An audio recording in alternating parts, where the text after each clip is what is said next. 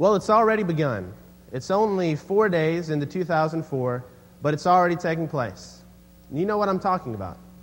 People have already begun breaking their New Year's resolutions. If any of you have made New Year's resolutions before, you know what I mean. There will be a time where you set out a certain amount of goals that you have, but it seems, at least for me, those first couple of weeks are tough. And some of those just get forgotten, and we conveniently forget to pick them up for the rest of the year. Maybe we forget them the first couple of days and we just put them aside. We like to set goals for ourselves, and that's good. But we also like to predict what we're going to do for the next year. Have you noticed that? That's what New Year's resolutions are. It's our way of predicting the future, predicting what's going to happen, what we're going to do. In fact, if you watched any television this afternoon, you probably flipped through a few different predictions. You might have seen a political talk show or a news program where everyone is trying to predict what is going to happen overseas, to predict what will happen in the Middle East, or what will happen in the trial of Saddam Hussein, or even who will win the next presidential election. And there are people there making predictions, trying to say what's going to happen in the future. You may have even flipped past a football game or a basketball game, and there are men and women making predictions over who's going to win what games and who's going to do well and what players are going to excel. And they're trying to tell what's going to happen in the future. If you have the Weather Channel, you see for 24 hours people predicting what is going to happen outside, whether it's going to rain, snow. We want to be able to tell the future. And it's a desire that humans have, and historically, we haven't been very good at it. I thought I'd take a few minutes this evening just to read some predictions that we have made over the years as humans. And of course, hindsight's 20/20, so we can look back on some of these and laugh. But I thought you might appreciate some of these statements that were made. There was a statement made years ago as an MGM executive first viewed The Wizard of Oz, and he wrote down his only note about this movie was that song about the rainbow was no good. It needed to be taken out. There was a man named Lord Kelvin who was the president of the Royal Society, and he stated in 1897 these three things. He said, first of all, radio has no future. Second of all, X-rays are clearly a hoax. And third of all, the aeroplane is scientifically impossible. A concert manager in 1954 made this statement. He said, you ought to go back to driving a truck. Of course, he made that statement to the singer he had just fired, Elvis Presley. Another statement made by a movie executive after having an opportunity to invest in a specific motion picture, he said, look, forget it. I don't know if you understand this, but no Civil War picture has ever made a nickel. The movie, of course, was Gone with the Wind. Rex Lambert, the editor of Radio Times, made this statement. He said, television won't matter in my lifetime or in yours. He said that in 1936, and things have changed since then. Admiral William Leahy said in 1945, he made sort of a haunting prediction. He said, the atom bomb will never go off, and I speak as an expert in explosives. But my favorite is probably this one. The director of the U.S. Patent Office in 1899 made this statement. Everything that can be invented has already been invented. When we look back over, we can see the future. And to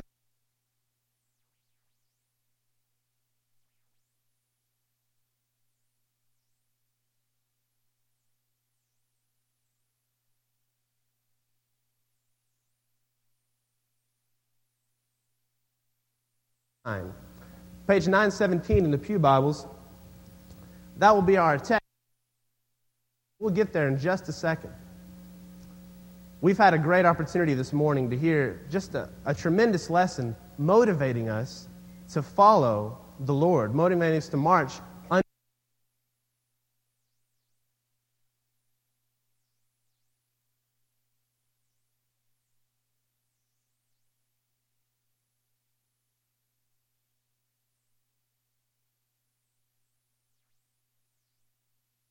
and the Lord's banner will necessarily be following in the footsteps of Christ.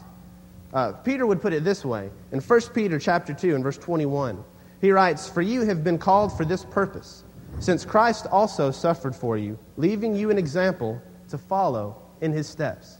As we march under the banner of the Lord through 2004, we will be following in the steps of Christ. Christ living a perfect life, a sinless example for us, is what we are supposed to model ourselves after and what we should desire to attain. You may be familiar with the author Nathaniel Hawthorne. He's probably most famous for the book he wrote entitled The Scarlet Letter, but he also wrote another short story called The Great Stone Face. And I don't know if you had to read this going through high school. I know that I did. And it's a story that begins with a young boy named Ernest. And Ernest lives in a village that's right by a rock formation. It's a massive formation of rock. And if you view that rock formation from just the right angle and just the right lighting, it looks like the face of a human being. In fact, there are many legends that have sprung up over the years in this town about this face. They call it the Great Stone Face. And the people of this town believe that someday someone will come along who looks exactly like the Great Stone Face. And so Ernest is excited by this, and he begins looking. The first character that arrives on the scene is a very rich man. He grew up in the town and then went out and made a fortune. And so he comes back, and everyone says, this is going to be the one. He's going to look exactly like the Great Stone Face. And so Ernest, as a young boy, looks at him, and he sees the greed, and he decides that that's not the kind of person that would resemble the Great Stone Face. And so years later, Ernest grows into a young man, and another individual arrives on the scene that's supposed to resemble the Great Stone Face, and this is a war hero. And he marches through town, and he's very popular, and he's decorated for all the battles he's been involved in. But as Ernest looks at him and sees that fame and sees what it's done to this man, he says, no, that's not the man that's going to resemble the Great Stone Face. So years go by, and Ernest grows into an old man. And then he sees a politician come through town. And the politician is making speeches and shaking people's hands. And people say, surely this is the one who's going to look like the Great Stone Face. But Ernest looks at him and says, no, he's not the one either. And as the years pass, every day when Ernest gets up, he looks at the face in the mountain. And every night before he goes to bed, he sees it.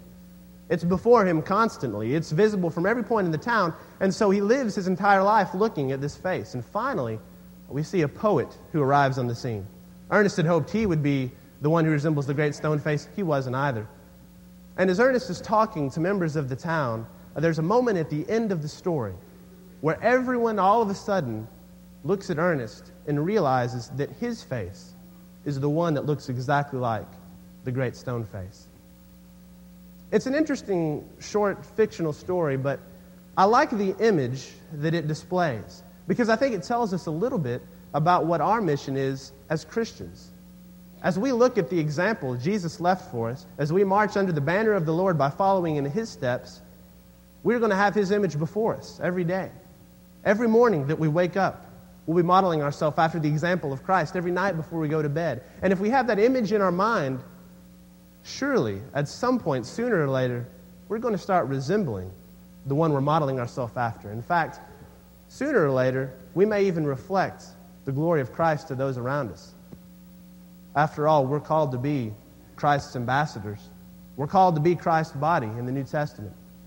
And by constantly focusing on Jesus' example and modeling ourselves after Him, we can fulfill that command. But modeling ourselves after Jesus is not without cost. And so as we look in Luke chapter 9, I want us to see the words Jesus gives us, and He lets us know what we can expect if we're going to march under His banner. Let's read beginning in verse 57 of Luke chapter 9. As they were going along the road, someone said to him, meaning Jesus, I will follow you wherever you go. And Jesus said to him, the foxes have holes and the birds of the air have nests, but the Son of Man has nowhere to lay His head. And he said to another, follow me. But he said, Lord, permit me first to go and bury my father. But He said to him, allow the dead to bury their own dead. But as for you, go and proclaim everywhere the kingdom of God. Another also said, I will follow you, Lord, but first permit me to say goodbye to those at home. But Jesus said to him, no one, after putting his hand to the plow and looking back, is fit for the kingdom of God. Isn't it interesting that Jesus never sugarcoats the reality of following Him? He never waters it down for those potential followers. He tells them very frankly and honestly what it's going to take to be His disciple. He does the same thing here, and it sort of flies in the face of human wisdom. If you would put a finger here in Luke and turn over to John chapter 6. I'd like for us to look at an example of this in the Gospel of John. We see a chapter that begins with probably Jesus most famous, or one of the most talked about miracles he performed, when he took the loaves and the fishes of the small boy and he fed a multitude of people. And so after the feeding of the 5,000, there are those there who have seen Jesus heal other people. And they've seen that he can produce food out of a lunch that was barely fit for a few people, and he can feed over 5,000 people. And they've seen that he can do this, and we read in John chapter 6 and verse 14 that once they saw the signs which he'd performed, they said, "This is truly the prophet who has come into the world." And then look at verse 15. "So Jesus, perceiving that they were intending to come and take him by force to make him king, withdrew again to the mountain by himself, alone." Now think about that for just a second, and let's look at this through the lens of human wisdom. If we were looking at this from a purely human perspective, and we wanted to start out and build a religious movement, first of all, we probably wouldn't have picked the same apostles Jesus chose, because he didn't choose the religious leaders or the political leaders of the day. He didn't even choose people who were supposed to be educated or wise. He chose common, everyday people. So we probably wouldn't have done that. But even if we got to this point and we're looking through the lens of human wisdom, trying to figure out what we would do as humans, we want to build a religious movement, and we have 5,000 people who want to make us king by force. Well, that's a pretty tempting offer, isn't it? If we were wanting to start a movement, this would be a promising beginning. And I don't know what exactly we'd do, but I can guarantee if we were using our human wisdom, we wouldn't do what Jesus did, and that is he withdrew. Not only that, but later on in the chapter, we see him encounter these same people. And rather than trying to rally the troops or to get them to remember that they had wanted to seize the nation by force, they wanted to make him king, he ends up rebuking them. He says in verse 26 of John chapter 6, "Truly I say to you, you seek me, not because you saw signs, but because you ate the loaves and were filled. Do not work for the food which perishes, but for the food which endures to eternal life, which the Son of Man will give you. For on him the Father, God, has set his seal." And Jesus tells them, you're following me, but you're doing it for the wrong reason. Not because you see who the signs are pointing to, my Father, but because you want that physical food that you ate. They were looking for physical bread rather than spiritual bread. And Jesus would spend the remainder of the chapter comparing himself to the spiritual bread from heaven and trying to let them know that in order for them to live, they are going to have to eat of his body, being the bread from heaven. And we see their reaction towards the end of chapter 6. Look at verse 60. "Therefore many of his disciples, when they heard this, said, 'This is a difficult statement. Who can listen to it?' In verse 66, "As a result of this, many of his disciples withdrew and were not walking with him anymore." Here you have a group of people who had wanted to make Jesus a powerful political figure, who had wanted to make him someone that could take the throne by force. They were thinking of that earthly kingdom, while Jesus was thinking in spiritual terms. They'd seen that he could heal people who were sick. They'd seen that he could create food out of very little food. If he could feed the hungry and heal those who were sick, what chance did any army have against them? But Jesus wasn't thinking in physical terms. He was thinking in spiritual terms, and so he challenged them. And we realize that Jesus never values quantity of followers over the quality of faith. Just think about that for a second. He could have had the opportunity for many to follow him, but he wanted to make sure they understood the cost, the significance of following Jesus. Should we try to draw all the people that we can to Christ? Absolutely. But we can never do that at the cost of watering down what it means to be a Christian. We can never try to sugarcoat what's going to happen when they begin to make that walk, when they begin to march under the Lord's banner. Jesus didn't do it. He was open and honest, and he was frank with the results of being a Christian. And we should do the same thing. And so as we look at the text in Luke chapter 9, we notice a few different things that following and marching under the Lord's banner is going to lead us to. And first of all, we see that if we're going to march under the Lord's banner, it will lead us beyond our comfort zones. Let's look at these first two verses we read, 57 and 58. "As they were going along the road, someone said to him, 'I will follow you wherever you go.' And Jesus said to him, 'The foxes have holes and the birds of the air have nests, but the Son of Man has nowhere to lay his head.'" Jesus and his followers walked to many different cities, and they were usually dependent on other people for places to stay and food to eat. And so we see a man coming to Jesus saying, "I will follow you wherever you go." And Jesus is making sure that this man isn't thinking in earthly terms. He says, if you're thinking of earthly blessings you're going to receive from following me, you should know I don't even have a place to lay my head. There weren't physical blessings that were going to come from following Jesus. In fact, later on in Jesus' ministry, when the Pharisees had seized him, when Judas had betrayed him and his disciples had deserted him, Jesus literally had nowhere to turn. And we wonder if the man truly understood what it meant to follow Jesus everywhere he went. Was he willing to follow him that far? The other disciples apparently weren't. And they deserted Jesus at the moment he needed them most. The man doesn't seem to understand that following Jesus will lead us beyond our comfort zones. The zones of physical comfort and also the boundaries of spiritual comfort. And following the banner of the Lord has always led men and women past their comfort zones. See, following the banner of the Lord led Abraham from his hometown, from the place that he knew, the family that he had grown up with, and it led him to leave with his wife, to go to a place that God was going to appoint for him. He didn't know where it was, but he had faith that the Lord would be faithful to him. Moses followed the banner of the Lord all the way back to Egypt, the last place he wanted to go. He wasn't very welcome there, but as he went in, he followed the Lord's banner and did the Lord's will. It led him beyond a place he would have gone on his own, but God was able to do great things through him. Following the banner of the Lord led Gideon to a position of authority. With a small group of soldiers, Gideon didn't feel like he was worthy to lead a group into battle, but he followed the Lord's banner into battle, and he was victorious because the Lord was with him. We see this throughout the New Testament as well. In fact, the entire book of Hebrews is written for those who were struggling, who had grown up in a Jewish tradition and then had become Christians. And the book of Hebrews is a reminder to Jews that you need to hold on to this new covenant, that this covenant is superior to all the previous arrangements that God had made with man. And you can imagine what a struggle that would have been if you had grown up as a Jew. First of all, there were physical comfort zones that you would have to go past in order to be a Christian.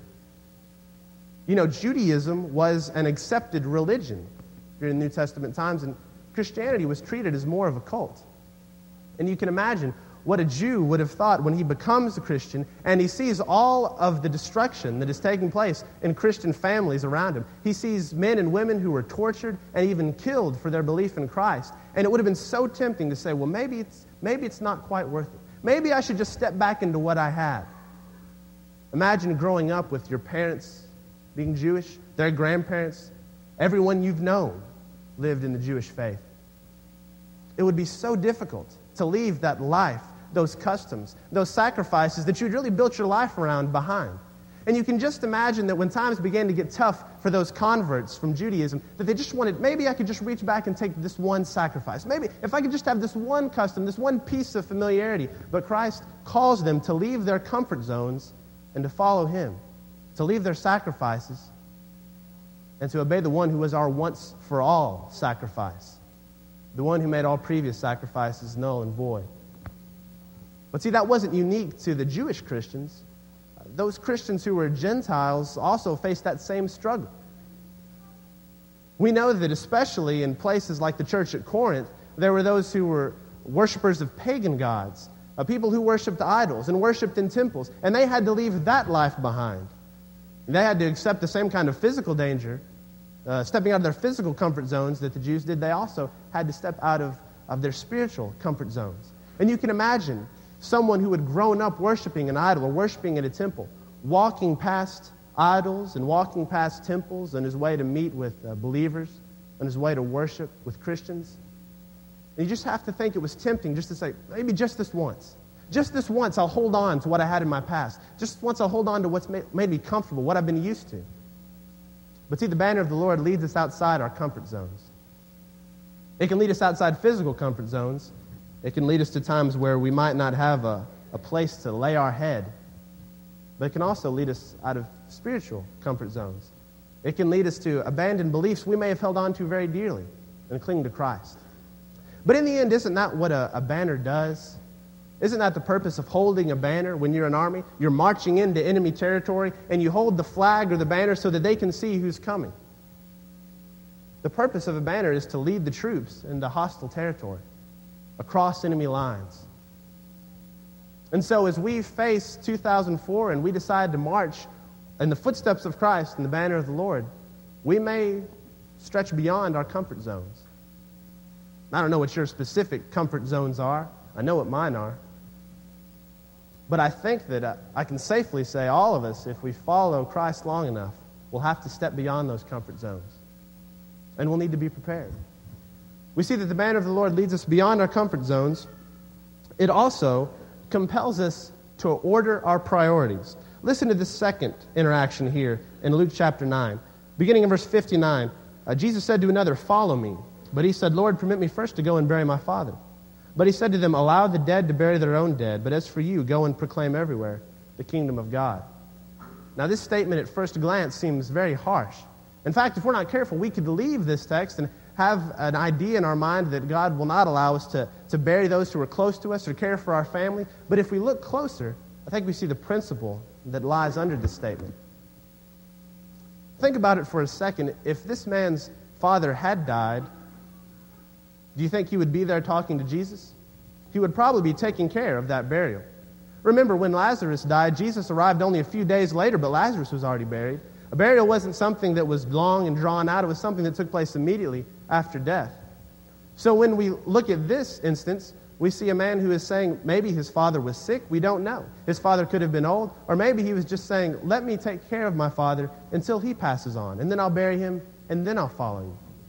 We don't know the exact specifics of this man's situation. We do know this. If we were to follow in the banner of the Lord, we're going to have to reorder our priorities. And that means our commitment to our Lord, our commitment to Christ, is going to take the top level on our list of priorities. It's going to have that primary spot, that number one spot. Following Christ will be above all else, and everything else we do will need to glorify Him. You remember the Israelites all throughout history. Whenever they would veer away, when they would lose sight of their priorities, and they would veer away into pagan practices, they would get so caught up with men and women of other countries they'd intermarry, and they'd lose their faith. And you remember, it wasn't until tragedy shocked them back into reality, or when disaster would strike, they would reorder their priorities, and all of a sudden, when they placed God as their top priority, that's when they began to flourish again. That's illustrated also in the New Testament. Last week, we talked about a man who had been born blind. Do you remember the Pharisees' reaction to that man when he was healed? Their reaction wasn't joy that a man who had been blind all his life could see. Their reaction wasn't to see how Jesus was fulfilling the prophecies of the Messiah. Their reaction was, this man did it on a Sabbath. And that's the way that we can get to Jesus. You see, their top priority wasn't looking for the Messiah. It was making sure that Jesus didn't take their place as the most respected teachers.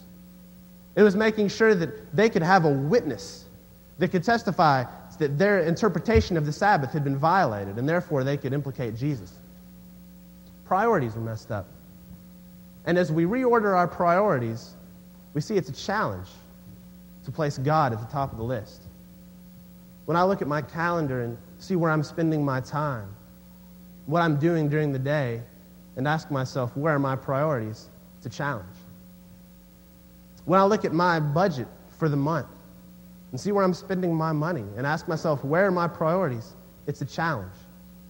And so as we enter into 2004, we realize that we need to order our priorities in such a way that God is at the top of the list.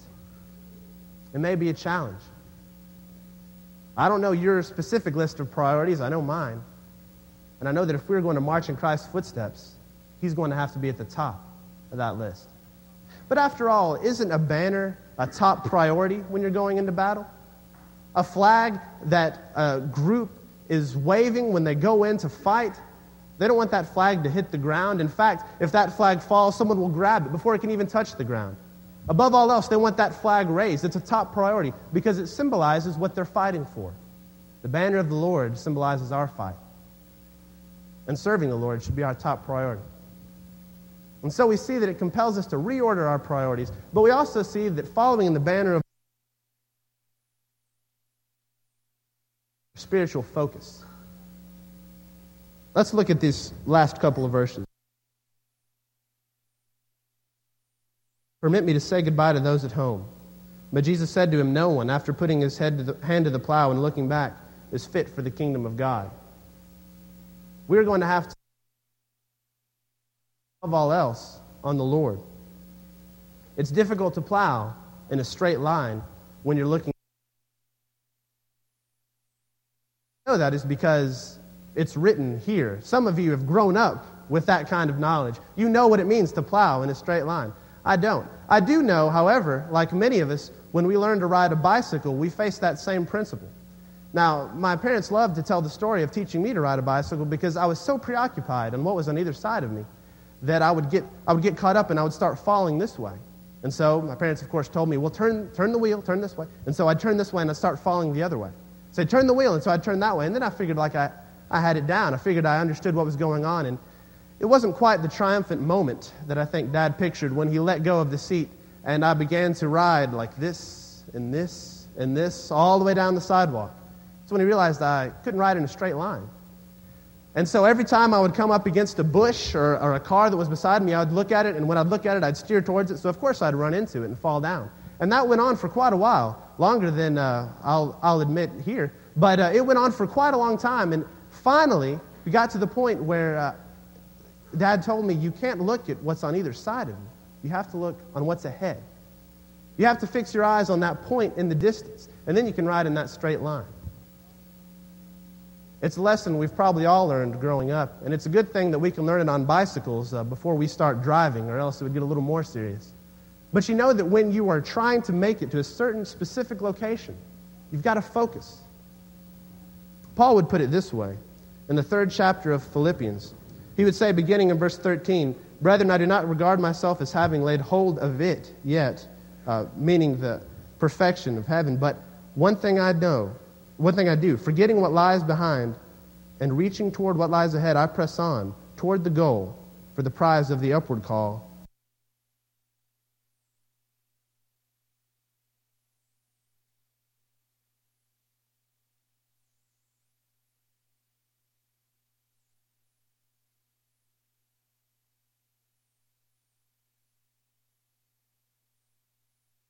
Peter, when he stepped out of the boat as Jesus was walking on the water and he tried to walk to Jesus, when was the moment that he fell?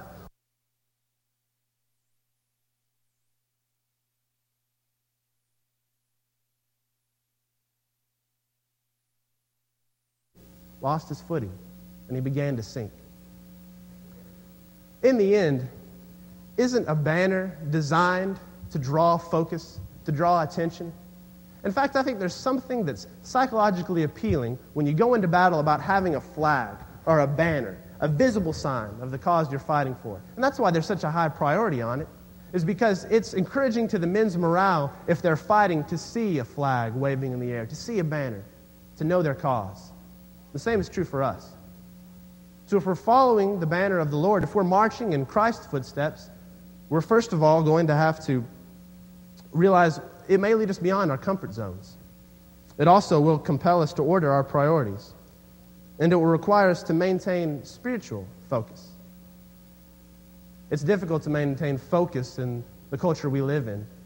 So much is valued that God calls us not to value, and so much that God calls us to value, like morality and character and integrity, is sort of left by the wayside by the pop culture. But we need to realize that if we maintain that spiritual focus, we can be a better servant, and we can make sure we're marching in Christ's footsteps. As we think about what it means to follow the banner of the Lord in this next year, it may mean different things for different individuals here, depending on your place in life. It may be that you haven't begun that march yet. Maybe you're not a part of that team that's marching in. And if you're not, you may wonder, as we've talked about all the negative things that will take place if you follow Christ, all of those consequences, you may wonder why people choose to do it. Jesus was very upfront with his disciples about what it meant to follow him, yet people continually followed him. Peter and Paul would write to those who were suffering and were very upfront about the physical pain they might suffer, but people continued to follow Christ. Well, the reason is all those negatives don't add up to the one overwhelming positive aspect following Christ. That is a place that we can't comprehend, designed by a God who loves us more than we can imagine, and it's waiting for those of us who submit ourselves to his will, who march in his army under his banner. We can march all the way through our life here on earth and in to the promised land, into eternity in heaven with the one who created us. If you want to begin that march tonight, this would be a great time. Or it could be that you're already in that march and you realize that you might have veered away from the footsteps of Christ. And maybe your face hasn't reflected the image of Christ in the way that you know that it should. If you've ever been to San Antonio before, you've probably seen the scene of another military conflict. It's a very historical site, the Alamo. And if you've ever visited there, you know there are several different historic artifacts you can look at, and there are different paintings that line the walls of the Alamo. But there's one painting in particular that has an inscription I think is just very intriguing.